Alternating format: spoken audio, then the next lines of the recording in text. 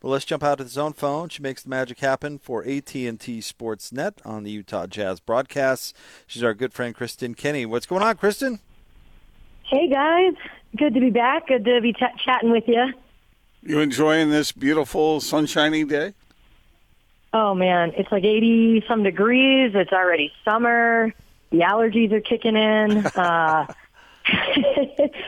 You know what? What's crazy is I am going to go skiing tomorrow, which is really weird because imagine there's snow up at Snowbird and then all the way down here it's 81 degrees. So going to get it in. It could be the last weekend. Pretty cool. You're an outdoorsy kind of gal, right? Yeah, don't you enjoy that kind of stuff? Oh, man. Yeah, I'm a Utah outdoorsy girl. I love it. Love skiing. It's my therapy. And, yeah, in the summers, getting out on the water here, the reservoirs. Are you a skier? Gordon, are you a skier? I used to be. I've slowed down in my older age, but I've enjoyed it. But, I don't know if you know this, Jake, but Kristen, she's like a world traveler, too. I mean, she's been everywhere in this big old world, right? Oh, I've been Africa, Cambodia, Indonesia. The pandemic slowed it down, of course, but trying to plan somewhere to go next. If you have any ideas, guys, throw them at me. It depends on what's open. Jake spent some time in Fiji. I did. But, have you been to lovely Richfield? Richfield's nice. Richfield is wonderful. I'll have to make my way. The trek, get over there and make the trek. That'll be great. All right, hey, let's talk a little Jazz basketball, Kristen. Let's do it. 2 games to play. The magic number is at 2. Jazz have Oklahoma City, who have lost 22 out of 23 games, and then Sacramento, who's been a little bit better, but still, of course, eliminated from the playoffs. You expecting 2-0 over the last 2? Tough. I think the good news is Mike Conley probable for tonight. That certainly helps, and I think. Yeah, you want to go in with momentum. That's what I was talking to Mike about, and having some momentum, having some wins going into the playoffs. But so I think the guys, they want to be playing well. The game I'm most concerned about would be Sacramento because they've been playing well. But I think the Jazz, we got this.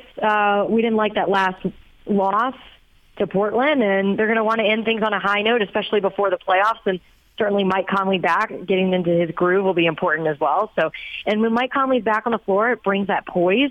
You have your floor general back, and we certainly saw how much we missed that against Portland's backcourt. Do you think this team, as constituted before Mike comes back and with Donovan out, is tired? Did you get that feeling at all, Kristen? Yeah, I did. I felt like, exhaustion was sitting in, and it's hard, you guys. You're playing a team, especially a Portland team that was really on a roll. You've got the best backcourt in the NBA, the best backcourt duo in CJ and Dame, and then going against pretty much our team without our starting guards, so that are lacking on the point guard front. So I think it took a toll.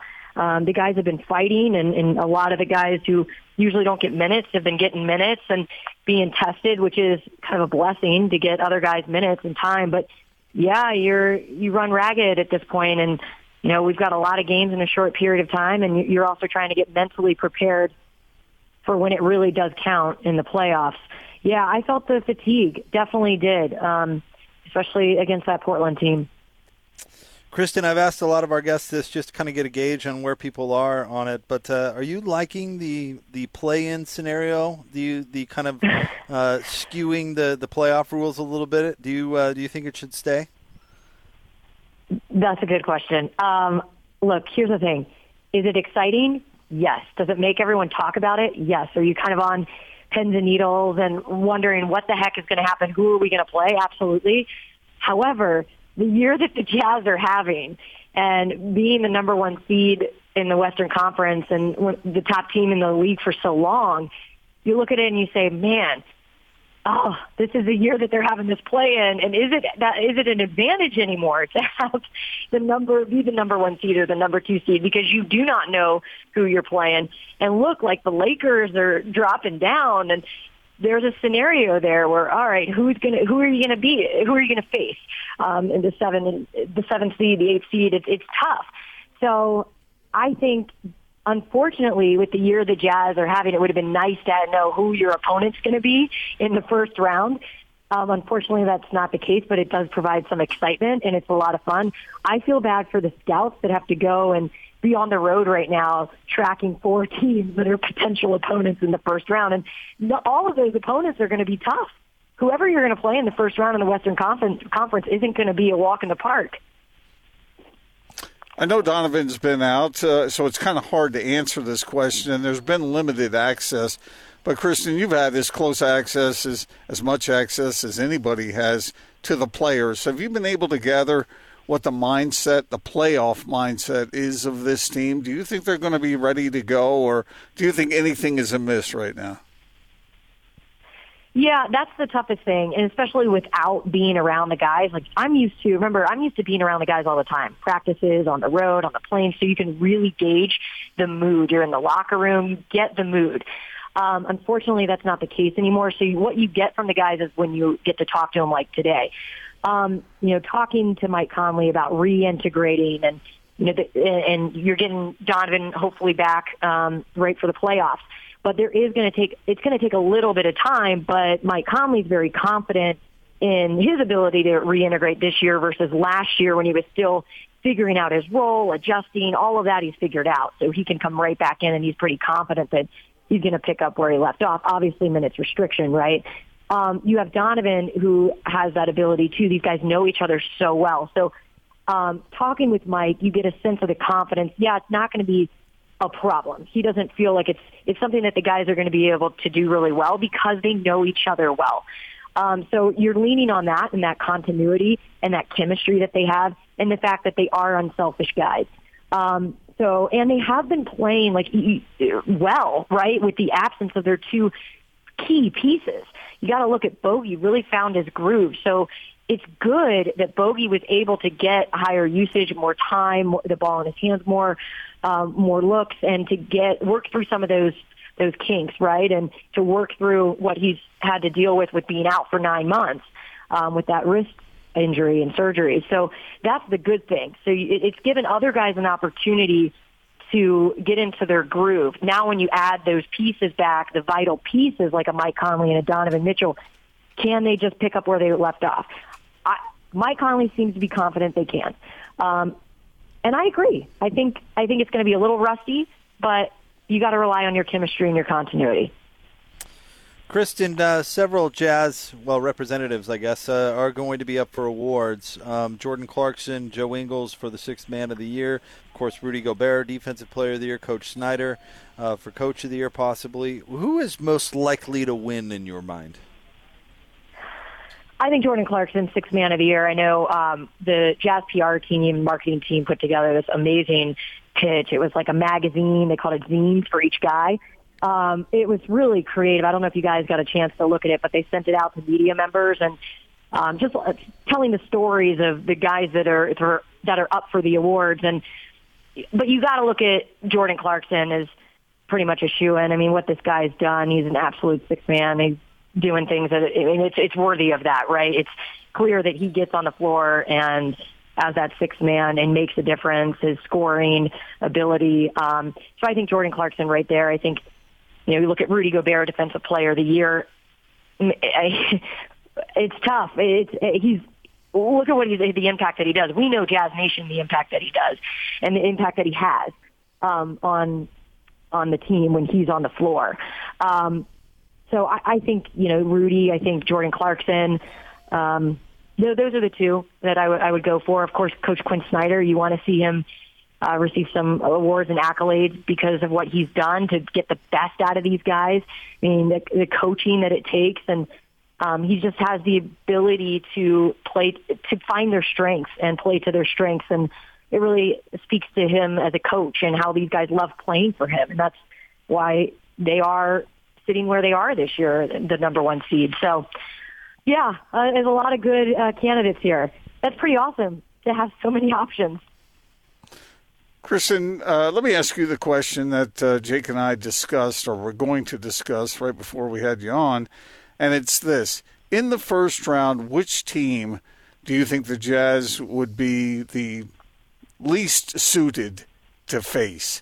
I mean, everyone seems to be afraid of the Lakers at full strength, and maybe that's the obvious answer, but what do you think? Yeah, I mean, the Lakers would be the obvious one because LeBron has something against the Jazz. There's something there. I do not want to play a LeBron team in the first round. I think the Warriors, too. You never want to play Steph Curry, right, in his whole series. Steph is Steph. He's scary. So I would be concerned about those two teams. I do think a first round, I'm looking at, the Grizzlies, right? I think the Grizzlies are still, nothing's going to be easy. I mean, the Grizzlies play hard. They play tough. But I would rather take the Grizzlies, the Spurs. You don't want to play the Blazers if they drop down. It's really none of these teams are going to be easy. I just hope we don't face the Lakers. What do you guys think? I want to know what you think because Lakers would be awful. Oh, the worst. Stay away from the Lakers for sure. Yeah, but Stay away. I don't think those two guys are 100% though, and the rest of the Laker team isn't terrific. Well, didn't AD score 42 points the other night? Yeah. I mean, but we'll see. Okay. Here's the thing: even if they're not 100%, LeBron, when he's going to play the Jazz, he's going to play, and LeBron has something against the Jazz. They remember the last time they were here. Not the last time, but I'm trying to remember what year this was. Maybe it was last year. It's all a blur, but. Taking off the shoes on the court, dancing around. I mean, that's. I'm pouring salt in the wound here, but we may not want to bring that up here. But I think LeBron really wants to play the Jazz, and when he plays the Jazz, he wants to show us that they're the number one team. So, Kristen, you turns it up when he plays the Jazz. You mentioned two names there, Steph and LeBron. Jake asked an interesting question the other day. Let me pose it to you.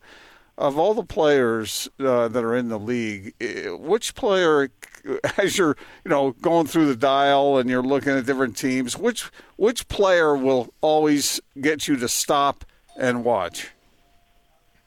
For me personally, who I stop and watch? Yeah. I obviously Steph Curry. I think you have to. He's just unbelievable. And I really do like watching Dame, especially down the stretch and what we're seeing now at the tail end of the season. He's unbelievable. Dame time, that's a real thing. You got to respect him. And I think he's one of the guys you want to root for, right? Weaver State, and the fact that he's a great guy to root for. So I love watching Dame. Kristen, thank you as always for dropping by the show. We appreciate it. Thanks, guys. Kristen Kenney, catch her on the Jazz broadcasts, of course, on AT&T Sportsnet, which will be the final two games, of course, and then the first round of the playoffs. After the first round, it's all nationally televised games. So make sure and catch Bowler, Matt, Kristen, Thurl, Alema, the crew. Because of the way this whole thing is structured, and you asked her about the play-in, I have no clue who the Jazz are going to end up facing. I mean, it could be anybody in that group, and maybe that does add a little bit of excitement. I know. I'm still torn on it. There are some good things. It's making the last week of the season more bearable. Yes. But it's also not fair to teams 7 and 8. Well, you've always been overly fair to teams 9 and 10. You've always been a regular season guy. Well, that's what I do love about college football. You hate playoffs, don't you? No, not necessarily. I mean, I think they're great for what they are. I'm surprised you like college basketball league tournaments. Well, here's the thing with tournaments. If you just appreciate him for the randomness that is a league tournament, then fine. But if you try to make the argument to me that just because you're a tournament champion in a non-series one-off tournament, that's ridiculous. But the tournament itself can be fun, sure. You've always been an ACC guy, and they're the first ones that ever had a conference tournament. They still play in Greensboro every year? I always thought that was kind of a random place to play. I don't know. I don't know. I mean, not that Greensboro isn't a lovely spot, but I mean, there's some pretty nice spots there in the footprint of the ACC, right? To pick Greensboro was like, really? Yeah, but it's right there in the heart of. So why not do Raleigh or Charlotte? Why Greensboro? That's what the people in Raleigh and Charlotte are asking. I'm sure they are. Chapel Hill, the Raleigh-Durham area, very nice. Charlotte, very nice. Have you also nice, but not as well. Have you been to that area? Greensboro? No, Raleigh and Durham. Yeah, because it's so interesting that you got Carolina, you got Duke, and you got NC State, all within a stone's throw. Oh, I told you we have some close family friends that had 3 boys in their family, and one went to NC State, one went to UNC, and one went to Duke. Nice. I've heard what Scotty has said. No, because Scotty, I don't think he would mind me saying this publicly, but he was on an LDS mission back there, and I think one of the rules was you don't sneak into the Dean Dome, and I think Scotty used to sneak into the Dean Dome. Did he? Yeah. See, I thought Scotty embraced NC State while he was out there. Well, I know, but I don't know whether he was. Didn't he also embrace forgery while he was out there? Oh, yeah, I've heard that story, too.